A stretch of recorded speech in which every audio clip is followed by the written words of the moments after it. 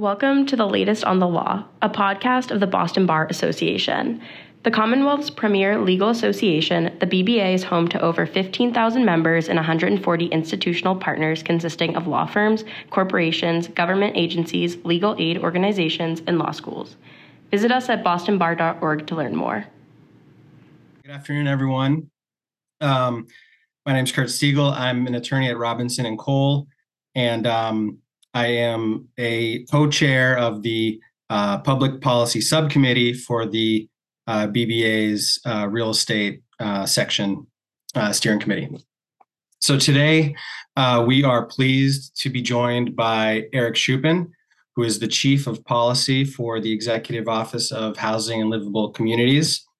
Eric's going to speak to us today about the Affordable Homes Act, which is a $4.1 billion housing bond bill.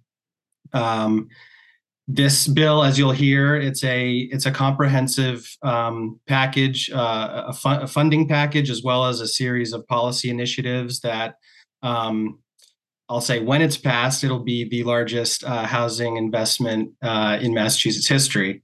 So it's very exciting. The bill was filed late last year. At this point, it has already had a public hearing.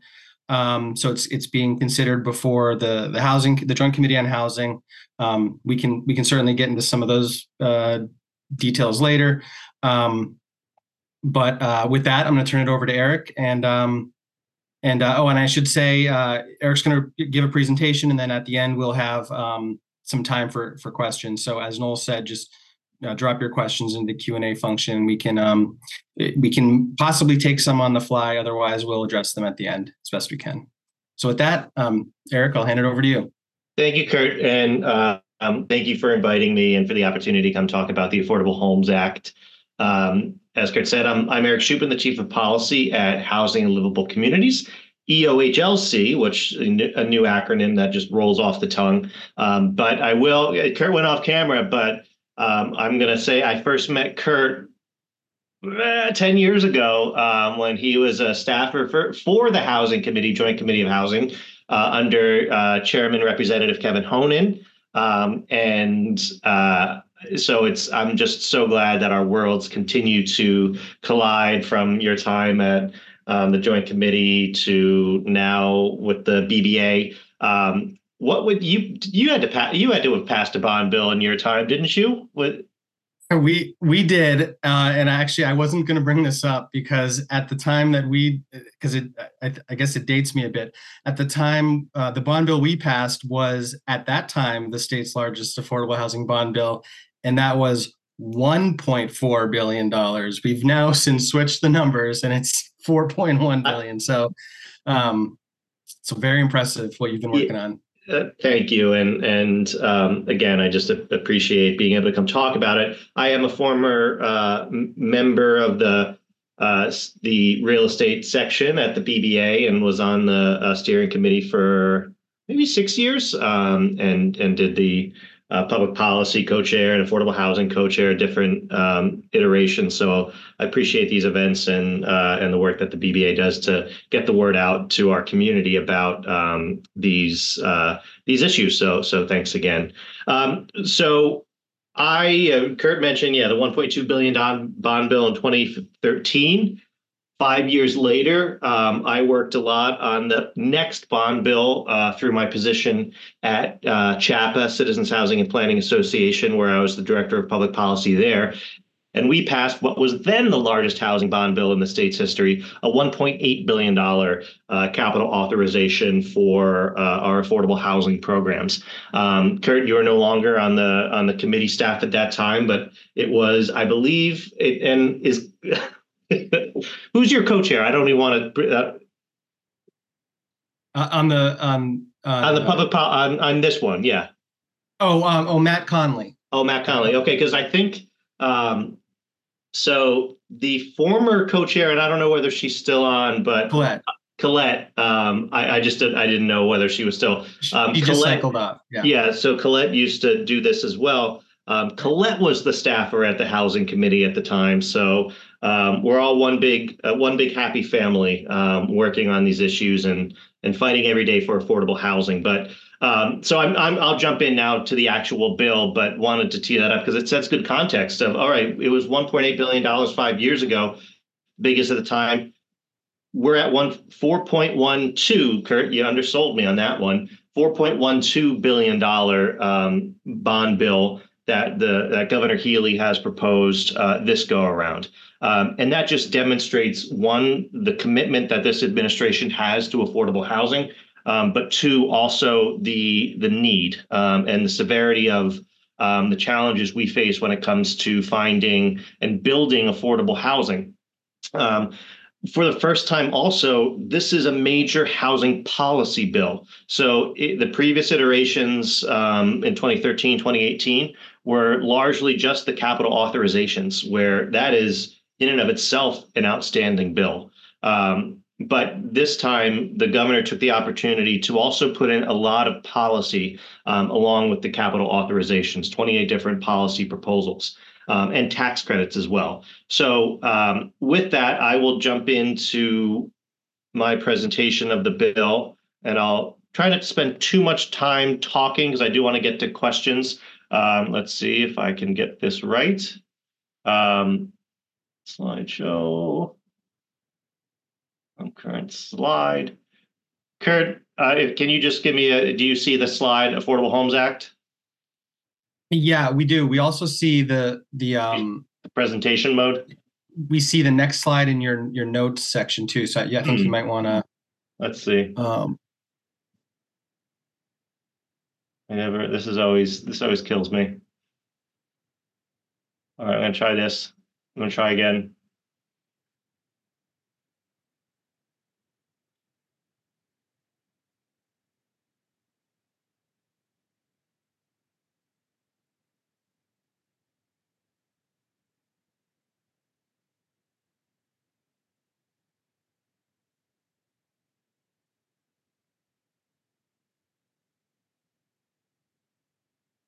How about, do you see that? Yep. And again, we can see off to the side, the other slide. So I don't know how to switch off of my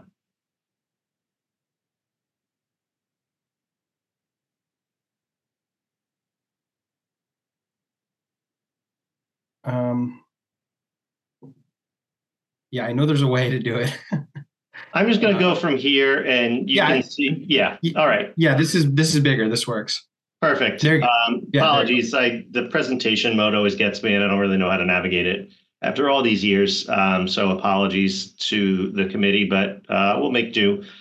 So again, the bill that the governor filed, the context within which we put this together. And so we've been an executive agency since June 1st. And that's when I joined the executive office with Secretary Ed Augustus, the former city manager of Worcester.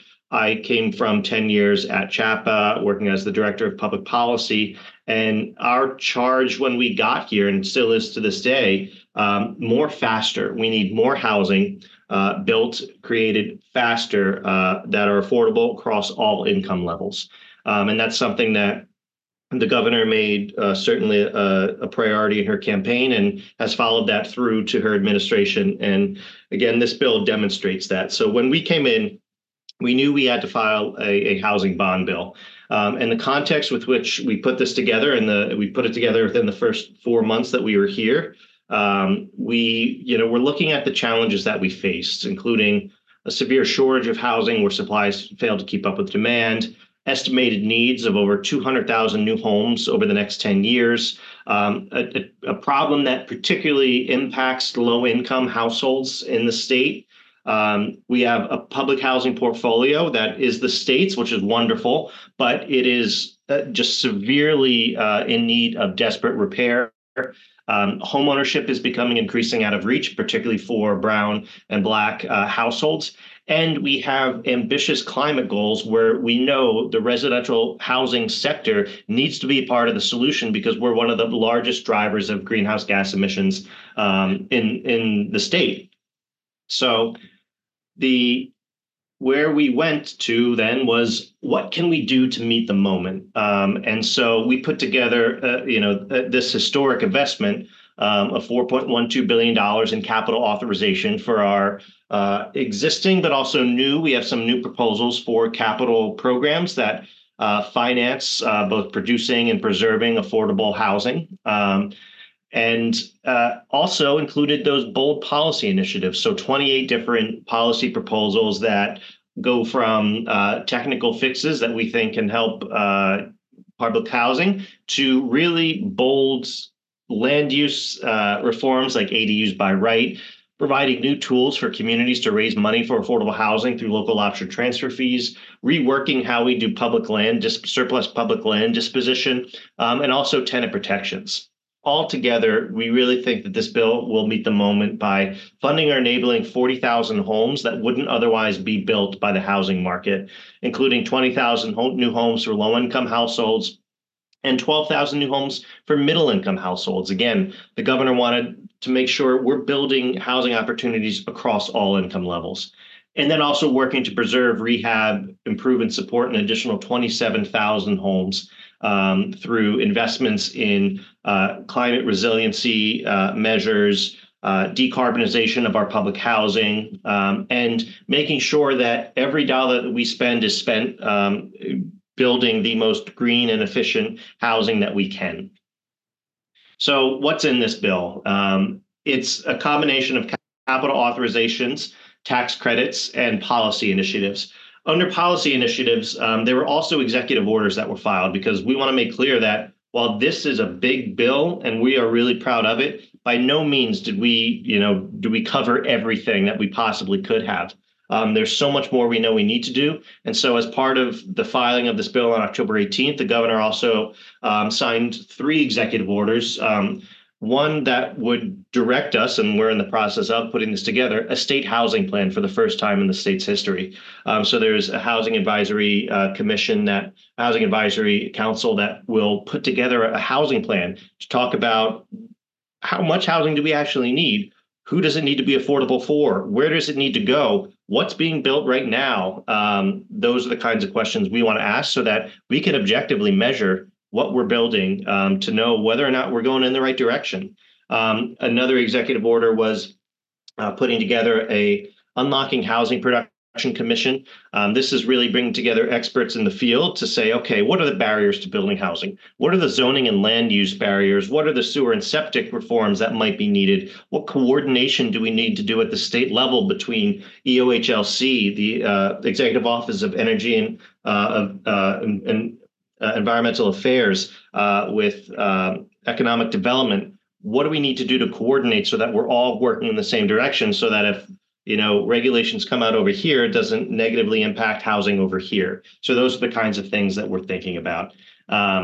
So getting into the bulk of this bill, which is the capital authorizations, it's the $4.12 billion. And so this shows the comparison between the 2018 bond bill of $1.8 billion to the proposal that we have out now, which is the column in red, $4.12 billion, including nearly $1 billion for Housing Works, which is a combination of new and existing programs. The governor created a new authorization for Housing Works. Some of you may be familiar with the MassWorks Infrastructure Development Program.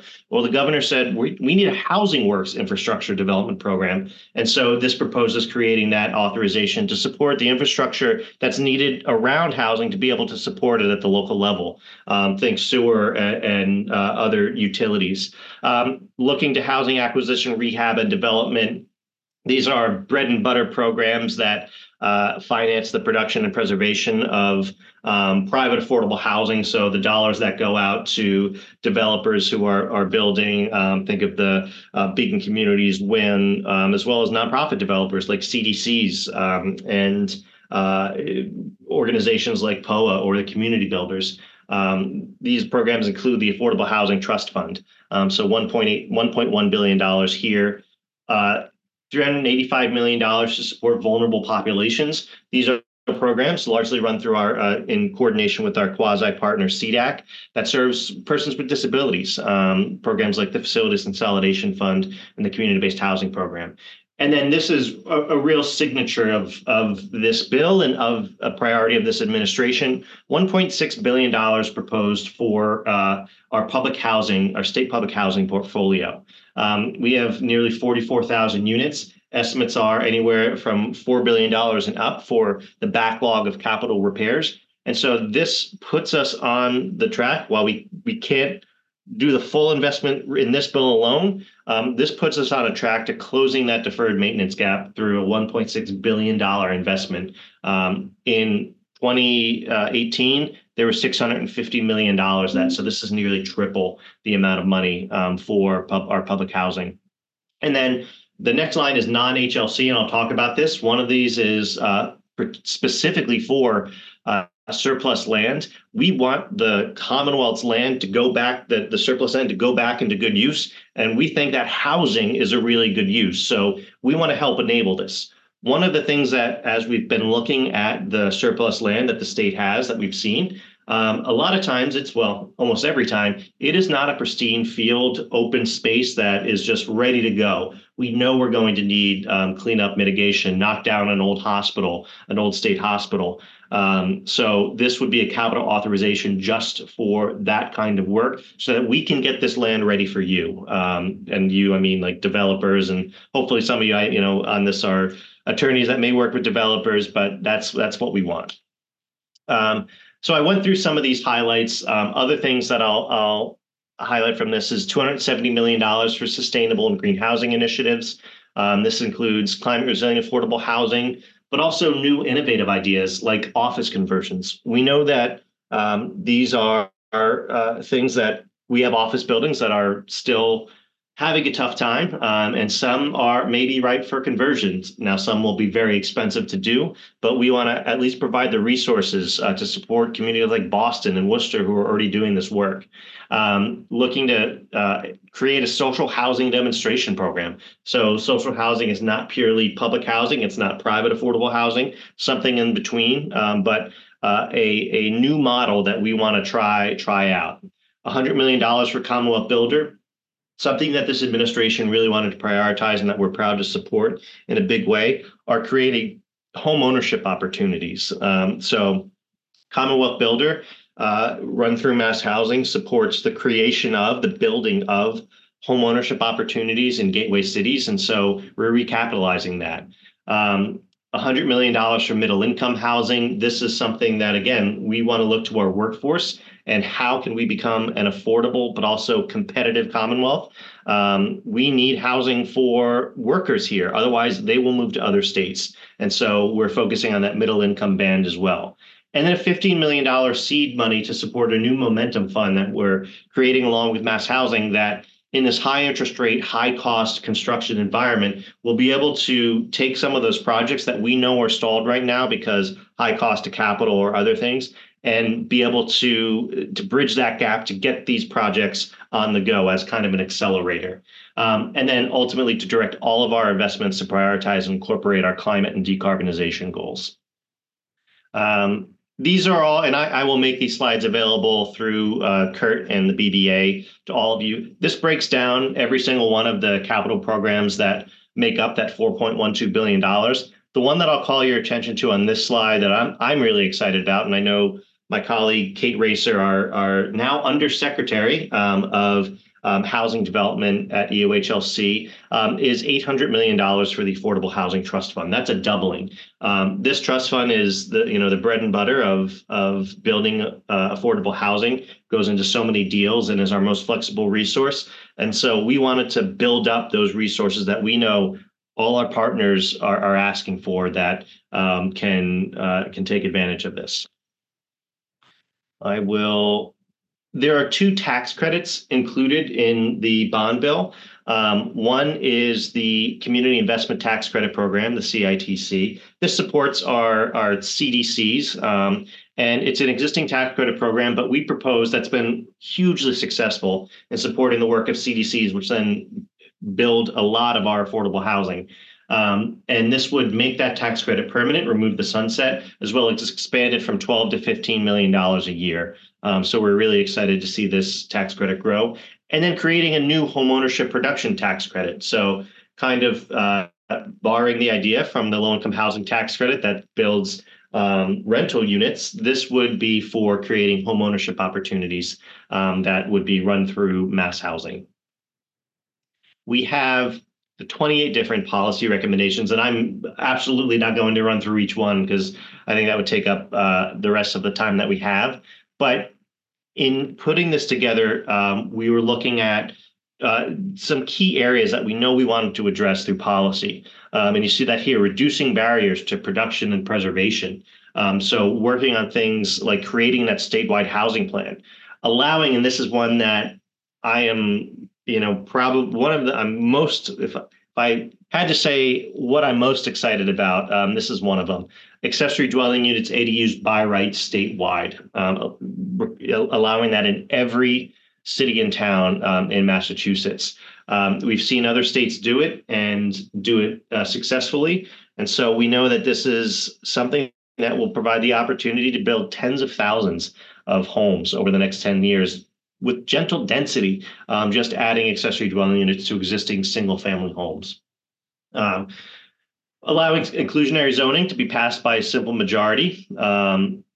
Surplus public land disposition reforms. The process right now can be years long to dispose of state-owned land. And this would really speed up that process. We think take up to at least a year off of the process and kind of flip the script. Right now, an agency has to identify a piece that they think is surplus and bring it to the governor and start that process. We want to say no. The governor will be able to say to an agency, I think that piece is surplus. Let's start the process, and thus you can tell me why it's not surplus. And also would get rid of the requirement to pass a special piece of legislation to dispose of the home rule petition, to dispose of that state-owned land through the legislature, which can be a 2-year plus process. Public housing reforms. These are technical fixes that do things like allow public housing authorities to use their capital dollars more effectively and efficiently. We're providing a whole lot more, hopefully, in capital dollars to them. And so this will just help those dollars go even further, like allowing them to borrow against their capital funds to leverage the money to do bigger projects sooner. We have commissions for further study. Again, we talked about, I said we couldn't possibly put everything into this bill. And so we have studies on making Massachusetts an even more age-friendly state for senior housing, and commission on extremely low-income housing, how to build more ELI housing for our lowest income families. Next category, tenant protections and fair housing. So for the first time ever, we would, through statute, create an Office of Fair Housing within EOHLC to coordinate fair housing activities and work with communities to help meet their fair housing obligations. As part of the office, we would also create a trust fund that would be able to provide resources to organizations on the ground doing this work, to municipalities to better understand what fair housing is, of protecting against housing discrimination, but also affirmatively furthering fair housing, something that we see is a really important piece, particularly when it comes to zoning and land use. And when we're doing things like the MBTA Communities Act and work with communities, all of that is tied into fair housing. So we're excited to make that a key part of what we do here at EOHLC. We have eviction record sealing. We know that an eviction record can stay on someone's, they can stay with someone for the rest of their lives and make it harder, sometimes impossible, to find housing in the future. And so this would provide a process for someone who's been involved with an eviction to steal their record after a certain amount of time and under certain circumstances. And so you can see those here. And creating a supportive housing pool fund. This would be money to build supportive housing, which is affordable housing with support services that some of our most vulnerable households need to be able to stay stably housed. Think of housing for families and individuals experiencing long-term and chronic homelessness. oftentimes they do need the support services because they need help getting back on their feet. There may be an addiction issue or substance use disorder. So what are the services that they need to stay successfully housed? And so this would create a fund to support the services. To create supportive housing, you need the capital dollars to finance it, the ongoing operating through things like rental vouchers to get the operating side of things. But you also need dollars to support the supportive services. But it can be really hard to coordinate that. That's what this funding pool, would do, is provide a dedicated source for those services. And then supporting local initiatives. So supporting communities in their work to build more housing. And certainly first on this list, and probably the most prominent feature, if not the most controversial item in this bill, is a local option real estate transfer fee. The governor is serious about providing communities the tools they need to tackle the challenges like building more affordable housing. And so this would allow municipalities to adopt a transfer fee on certain high-end real estate transactions over $1 million to raise money at the local level to go right back into the community for the purpose of creating affordable housing. So these dollars would be taken from high-end real estate transactions, be put right back into that community's municipal affordable housing trust fund for the purpose of building affordable housing. And so places like the Cape and Boston have said, we need this if we are to achieve our housing goals. And so we want to help communities do that by allowing them to pass this transfer fee.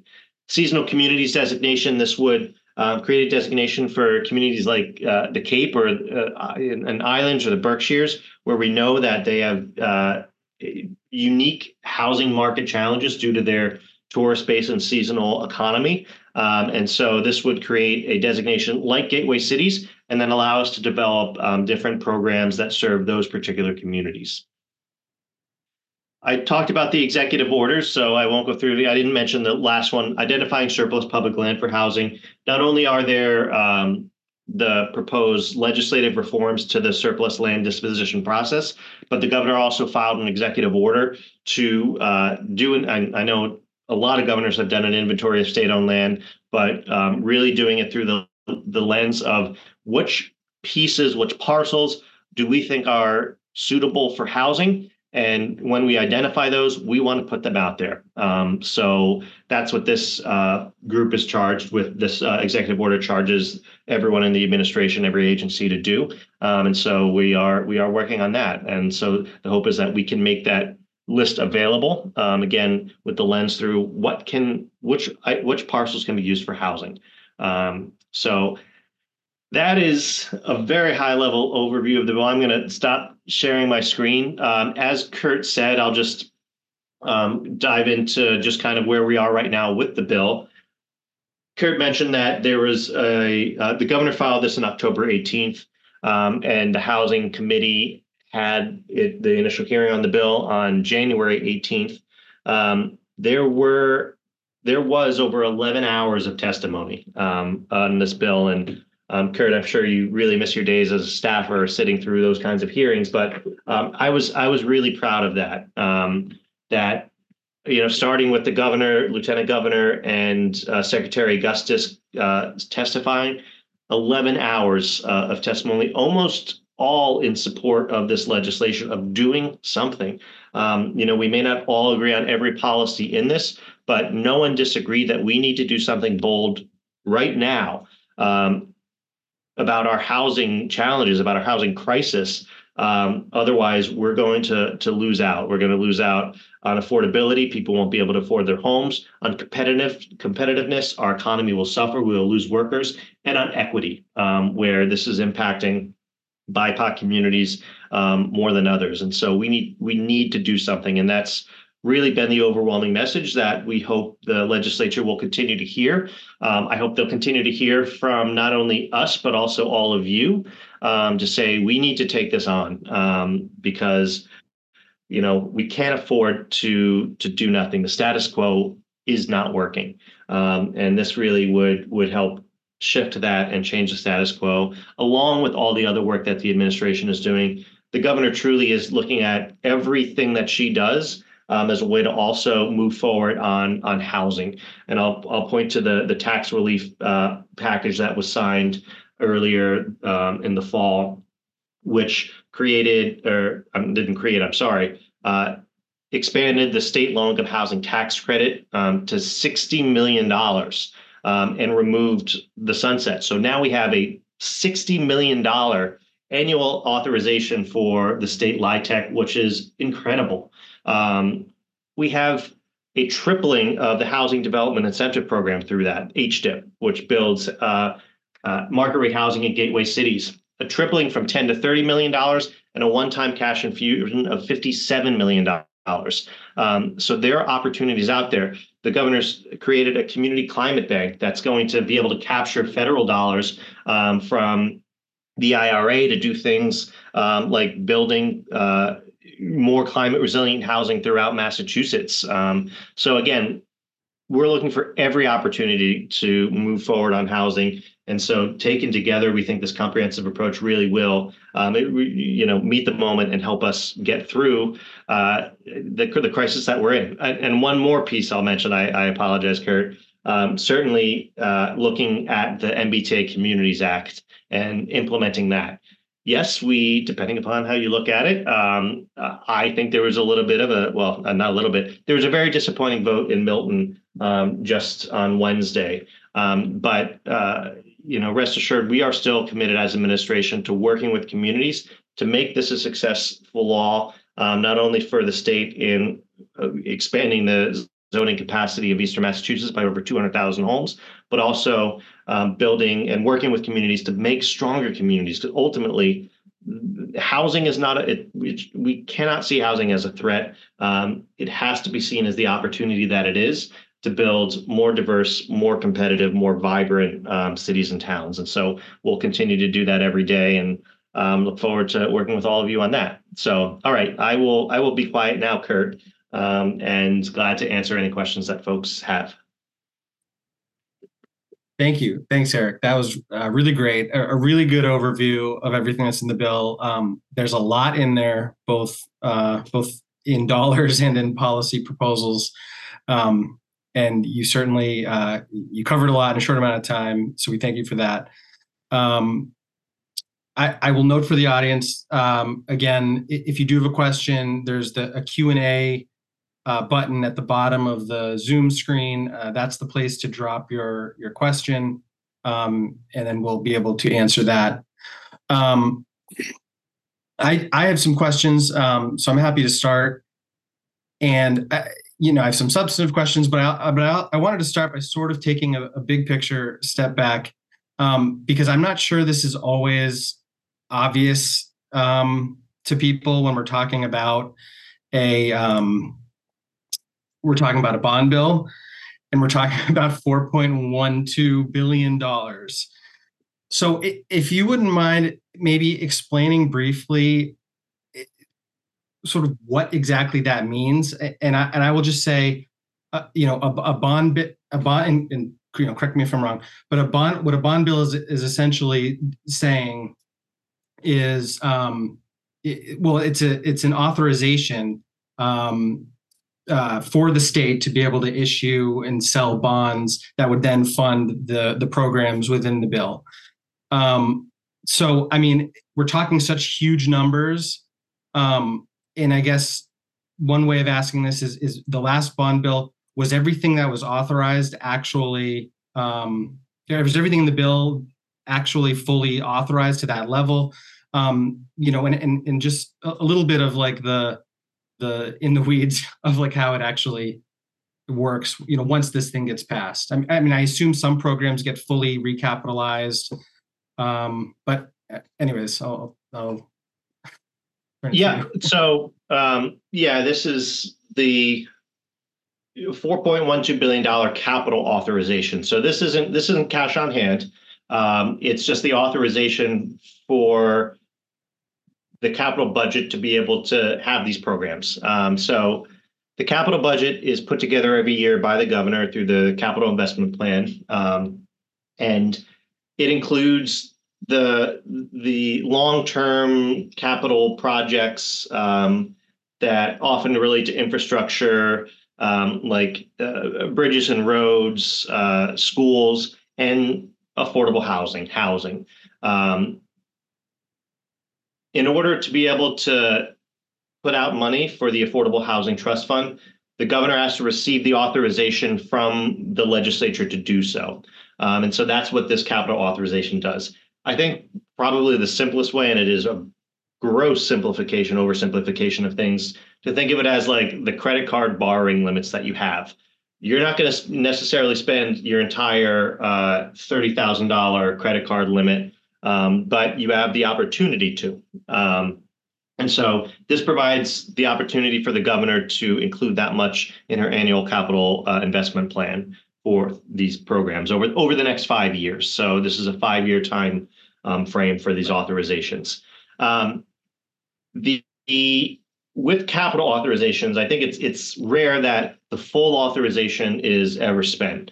For the last 2 bond bills, actually, we have spent about 2/3 of that authorization. So with the last bond bill of $1.8 billion, we've put into our actual capital budget about $1.2 billion over those 5 years. So 2/3. So even if you look at that 2/3 of $4.12 billion, I'm not going to do that math in my head because I'm a lawyer and I don't like numbers. But so we envision like, hey, maybe this gives us the opportunity, certainly, to spend up to $4.12 billion.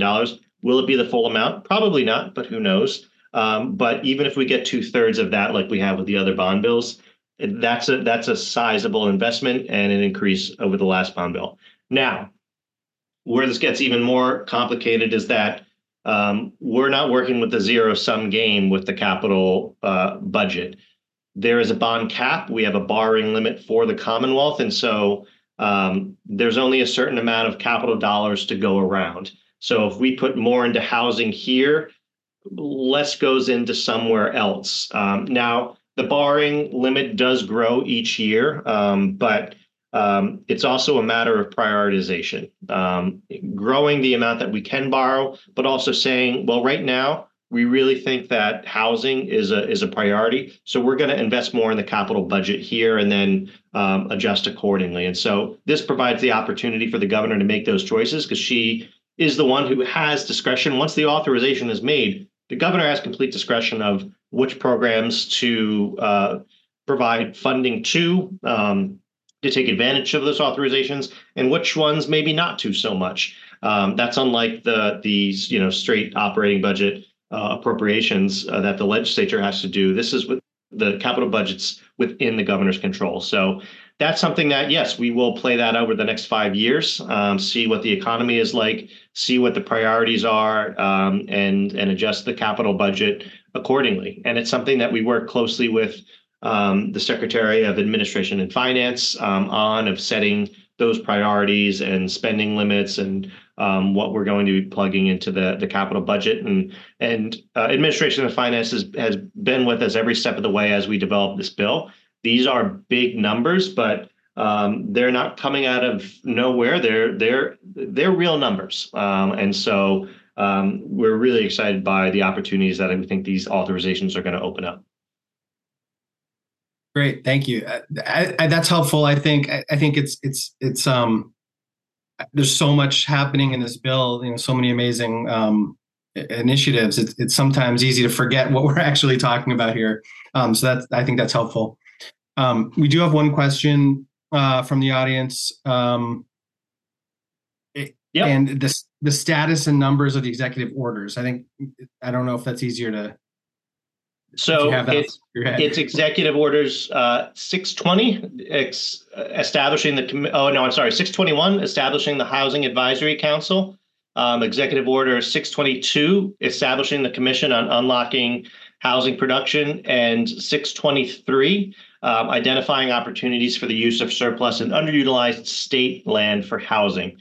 So I just put a link into each one of those. You can go and read. I'll also, just because it's fairly recently the governor, so Executive Order 621 and 622, the two commissions, just at the end of January, the governor appointed those commissions and those members from those commissions.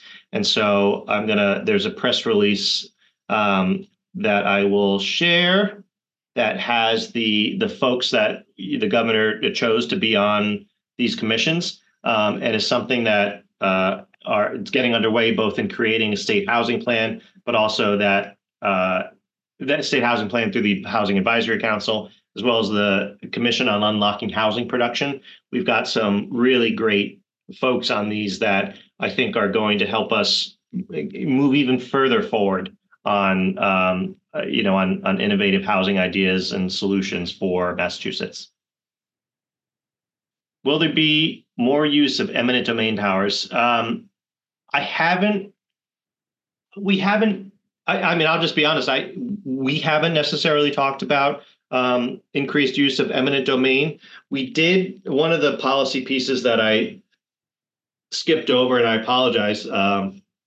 It's a revision to the receivership reform statute that will make it easier for housing, like abandoned housing, to get through the receivership process, through that court process, for the purpose of getting it to a nonprofit developer to rehab and put it to use for deed restricted affordable housing.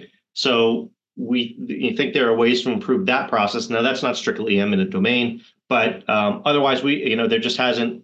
I'm not aware of discussions around the use of more use of eminent domain. I had another sort of big picture, more procedural type question as well. It sort of ties into my earlier question, which has to do with the actual capital authorizations. I think there might have been a time when there was not a lot of policy put into a bond bill. I think the one I worked on, I think we did have some outside sections, but it was still a little bit, not the way it used to be. Obviously, here there are some, major policy pieces in this bill. From your perspective and from your experience, you were at CHAPA obviously before this, advocating. What are some of the pros and cons of having such major substantive policy pieces attached to a bond bill like this? So that's a really important question that we debated a lot internally, because the pros are obviously it's not all about money. Our housing crisis is not all about money. It's a lot about money, but not all about money. And so there's a lot of policy changes that we can do that can open up more housing opportunities through things like zoning reforms or new local tools. So the pro is it can be even more impactful. It can also help, and it has helped grow the coalition of supporters, the stakeholders behind this. A housing bond bill of just money has a lot of supporters, and it's not something that there's going to be a lot of opposition to. But putting in some of these policy recommendations and proposals are for reasons of accessory dwelling units. We know that the senior housing community, the AARP, this is something they've been asking for years. So this brings them in and says, yeah, let's do this. And the AARP is a very influential voice. The business community, not for the first time, I should say, but for the first time on a bond bill in a really meaningful way, business community is with us. The chambers, the Mass Business Roundtable, AIM, they're with us advocating to get this bill done because they know this is about economic competitiveness. Now, business community may not love things and everything in the bill, like transfer fees, but they're testifying at this 11-hour hearing, hey, we need to get this done. And that's not the case for a regular housing bond bill. So it really can grow that coalition and help move that bill forward. The drawback is that policy is hard and can make the process even more difficult. Getting through an easy bill is not easy, and a housing bond bill is not an easy bill on the best of days. The legislative process gets more complicated when you put more complicated policies in, and in addition to those stakeholders who support things, there are also those who are going to come out and say, nope, this is too controversial, don't do it, doing too much to rock the boat, so we're not going to go there. Please don't do it, which can slow things down or threaten the passage of the bill. We talked about that. Should we file something that's just capital authorizations? Should we file a policy bill separate? But we didn't want to leave it to chance that one or both might move. We need all of these things to move. And so that's why we put together this bill. And we think it's big, it's bold, but it is absolutely achievable. It's also balanced. We're doing things like, yes, the transfer fee for local communities. We know that the real estate industry might not love that, but we do things like ADUs by right, which will help build and provide more opportunities for the real estate community to do their business. So we try to balance things in this bill as well. And I think, the governor did a real good job of doing that in just seeing the coalition that is in support behind this. Again, 11 hours of testimony. There really were not a lot of detractors. And that is unusual with a big bill like this. So we're really proud of that. I see we got one question from the audience about the interaction of the Housing Works and MassWorks programs in mixed use development, and can both be accessed in one project. Sure. So I don't have an answer for you. So I'm not sure, but it's something that I can ask and find out. I don't know, Kurt or Noel, if there's a way to capture these questions and send them to me afterwards, just so that I have them and can ask around. I'm not sure whether Housing Works and MassWorks can be used in the same project, but I can at least ask the folks who likely will know. So glad to follow up with you, Teresa. Okay. And then I see another question here, and it has to do with abutter appeals. And abutter appeals it can be and often are a problem for housing development and affordable housing in particular. Is there anything in the bond bill that might address this? So, I was aware that REBA event was going on today, and I think my colleague Roberta, our chief counsel, may have been in on that. Abutter appeals is absolutely a big problem, and a few years ago in the economic development bill, there was some reforms passed, but unfortunately, it hasn't been as strong as we maybe hoped it could be. So I am speaking for me personally. I think there is more to be done there.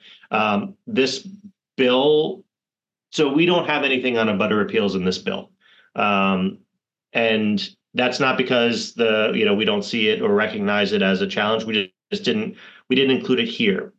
However, that is what we really want to get at through things like the executive orders. The Unlocking Housing Production Commission is charged with taking on things exactly like abutter appeals and coming up with those solutions that we can build consensus around and then get done. We don't want this commission to just identify these problems like abutter appeals. We know their problems.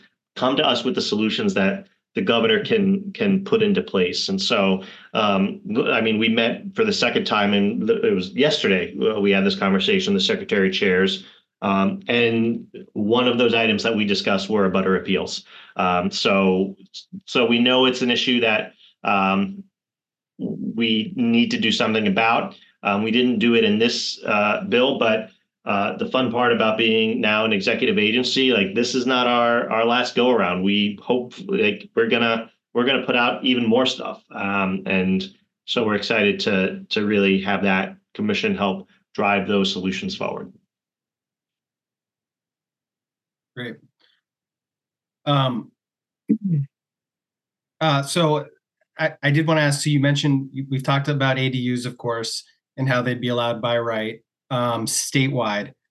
So municipalities would not need to opt in, or there's no vote that would need to be taken at the local level. Okay. Nope. So that's not, and so then another element, the inclusionary zoning, that would still be a local vote, and it would change the threshold from 2/3 majority to, okay. Yep. And then maybe we're working our way towards more and more controversial, but then the local option transfer fee, which, and I watched a lot of the public hearing, and I echo what you said. I didn't watch the full 11 hours. And I commend the staff and the representatives and senators and all the audience members who stuck around that long. That was really incredible. And I agree with what you said about how universally everyone, agreed something has to be done. But it did come up, a number of times, the local option transfer fee. So it appears that is one of the more controversial provisions in the bill. So that still would need to be adopted at the local level. That's right. No community would have to do anything. It's up to the community to decide. Yes. Right. And I think that's important for folks to remember. So there's always going to be another step that needs to happen. It's not by right or imposed on the entire state. And it's interesting. I think some of the pushback on that, certainly some of the pushback has to do with the fact that there's a thinking that it could drive up the home prices, because sellers will factor that in, will factor in whatever the fee is that they're going to have to pay into the listing price. And that's certainly a concern. I think something that maybe people don't always realize is that, and I believe the fee would only apply to the portion of the sale price over, is it $1 million? Correct.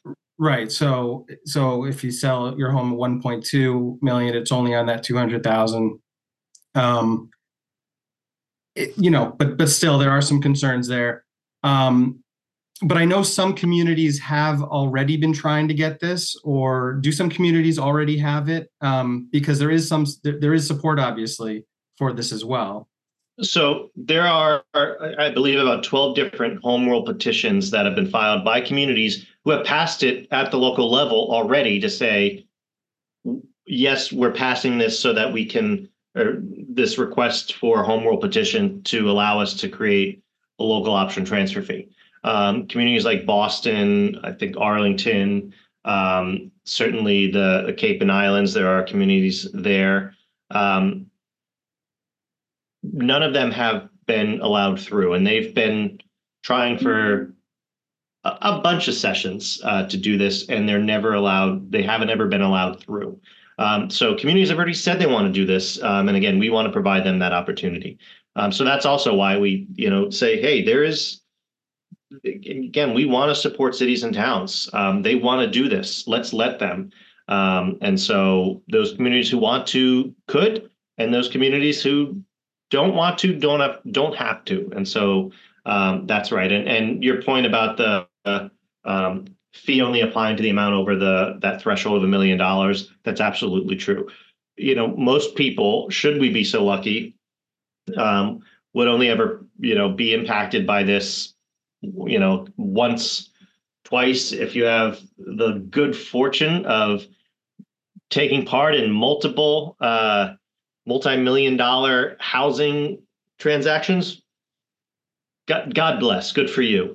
But we think that it's something that can help, be a modest fee that then goes right back into the real estate market. It's not like these dollars are disappearing and going to the general fund, much as we might like them to, because we need more dollars in the general fund.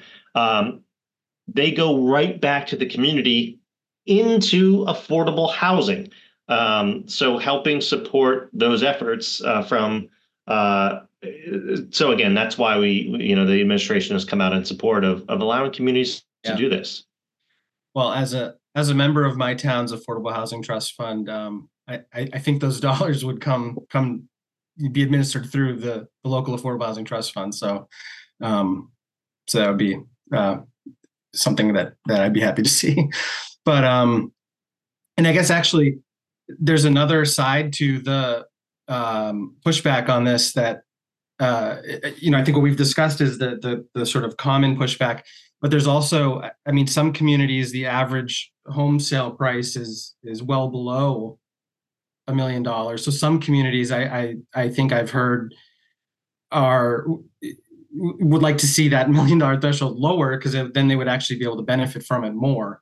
Yeah. That's a whole nother side of it. But it's just interesting. It's one of the more controversial pieces of the bill. It's just interesting the different sides of it. Oh, absolutely. I mean, right now, I think those communities in the best position to take advantage of this is are communities that have the higher market. Think Boston, think communities on the Cape, certainly Nantucket, and the communities on Martha's Vineyard. We are open. Something that we know that we still have the legislative process to get through. So what we've said is, will Franklin County benefit as much? Will the communities there benefit as much from a transfer fee than others under the $1 million threshold? No. But hey, let's try to get it as strong as possible through the legislative process. But we want to get it through. So it's something that we look forward to engaging with as the bill hopefully gets out of Housing Committee soon, goes to bonding. There's still so many steps left.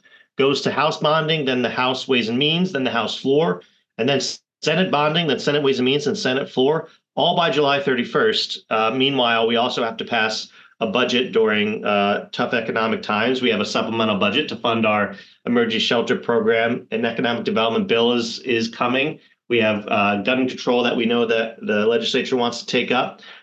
So, boy, there's a lot of work to do. And by no means is this guaranteed to pass, but we can't afford not to have it passed. So it's going to be, we've got a campaign building around this, and that's why we really need all the support. We will take any opportunity to come and talk about this bill. So anybody on this call, you want us to come talk about it? We'll talk about it. Invite us out, invite the secretary. Just appreciate this chance to speak about it and hopefully get your support for this legislation. Yeah, thank you, Eric. That's a good note to end on as we've come to the end of the hour here. There's still a lot of work. You've already done an incredible amount of work on this. There's still a lot of work to be done. As you mentioned, there is that July 31st deadline to get all of this passed. But I have faith in you and your colleagues and the legislature. Do you have faith in the legislature, though, Kurt? I do. Yes. I do. I certainly do. I do too. I do too. Yeah. But thank you so much for taking time out of your day to speak with us. We will make these slides available. I think Eric's contact information is probably there. I think you're relatively easy to find at the state's Executive Office of Housing and Livable Communities. But yeah, I think that's it for today. Thank you so much, Eric. We really appreciate it, and keep up the good work. Thank you. The BBA is Boston's largest legal network built on justice, community, education, and inclusion. Take advantage of our exclusive Express membership offer and save 50% off BBA membership through August 31st, 2024. Enjoy the full benefits of BBA membership and take advantage of BBA programs and events, discounts on services, access to the full Learn Online library, and much more. This special offer is only available through March 15, 2024. Use code EXPRESS50 at checkout.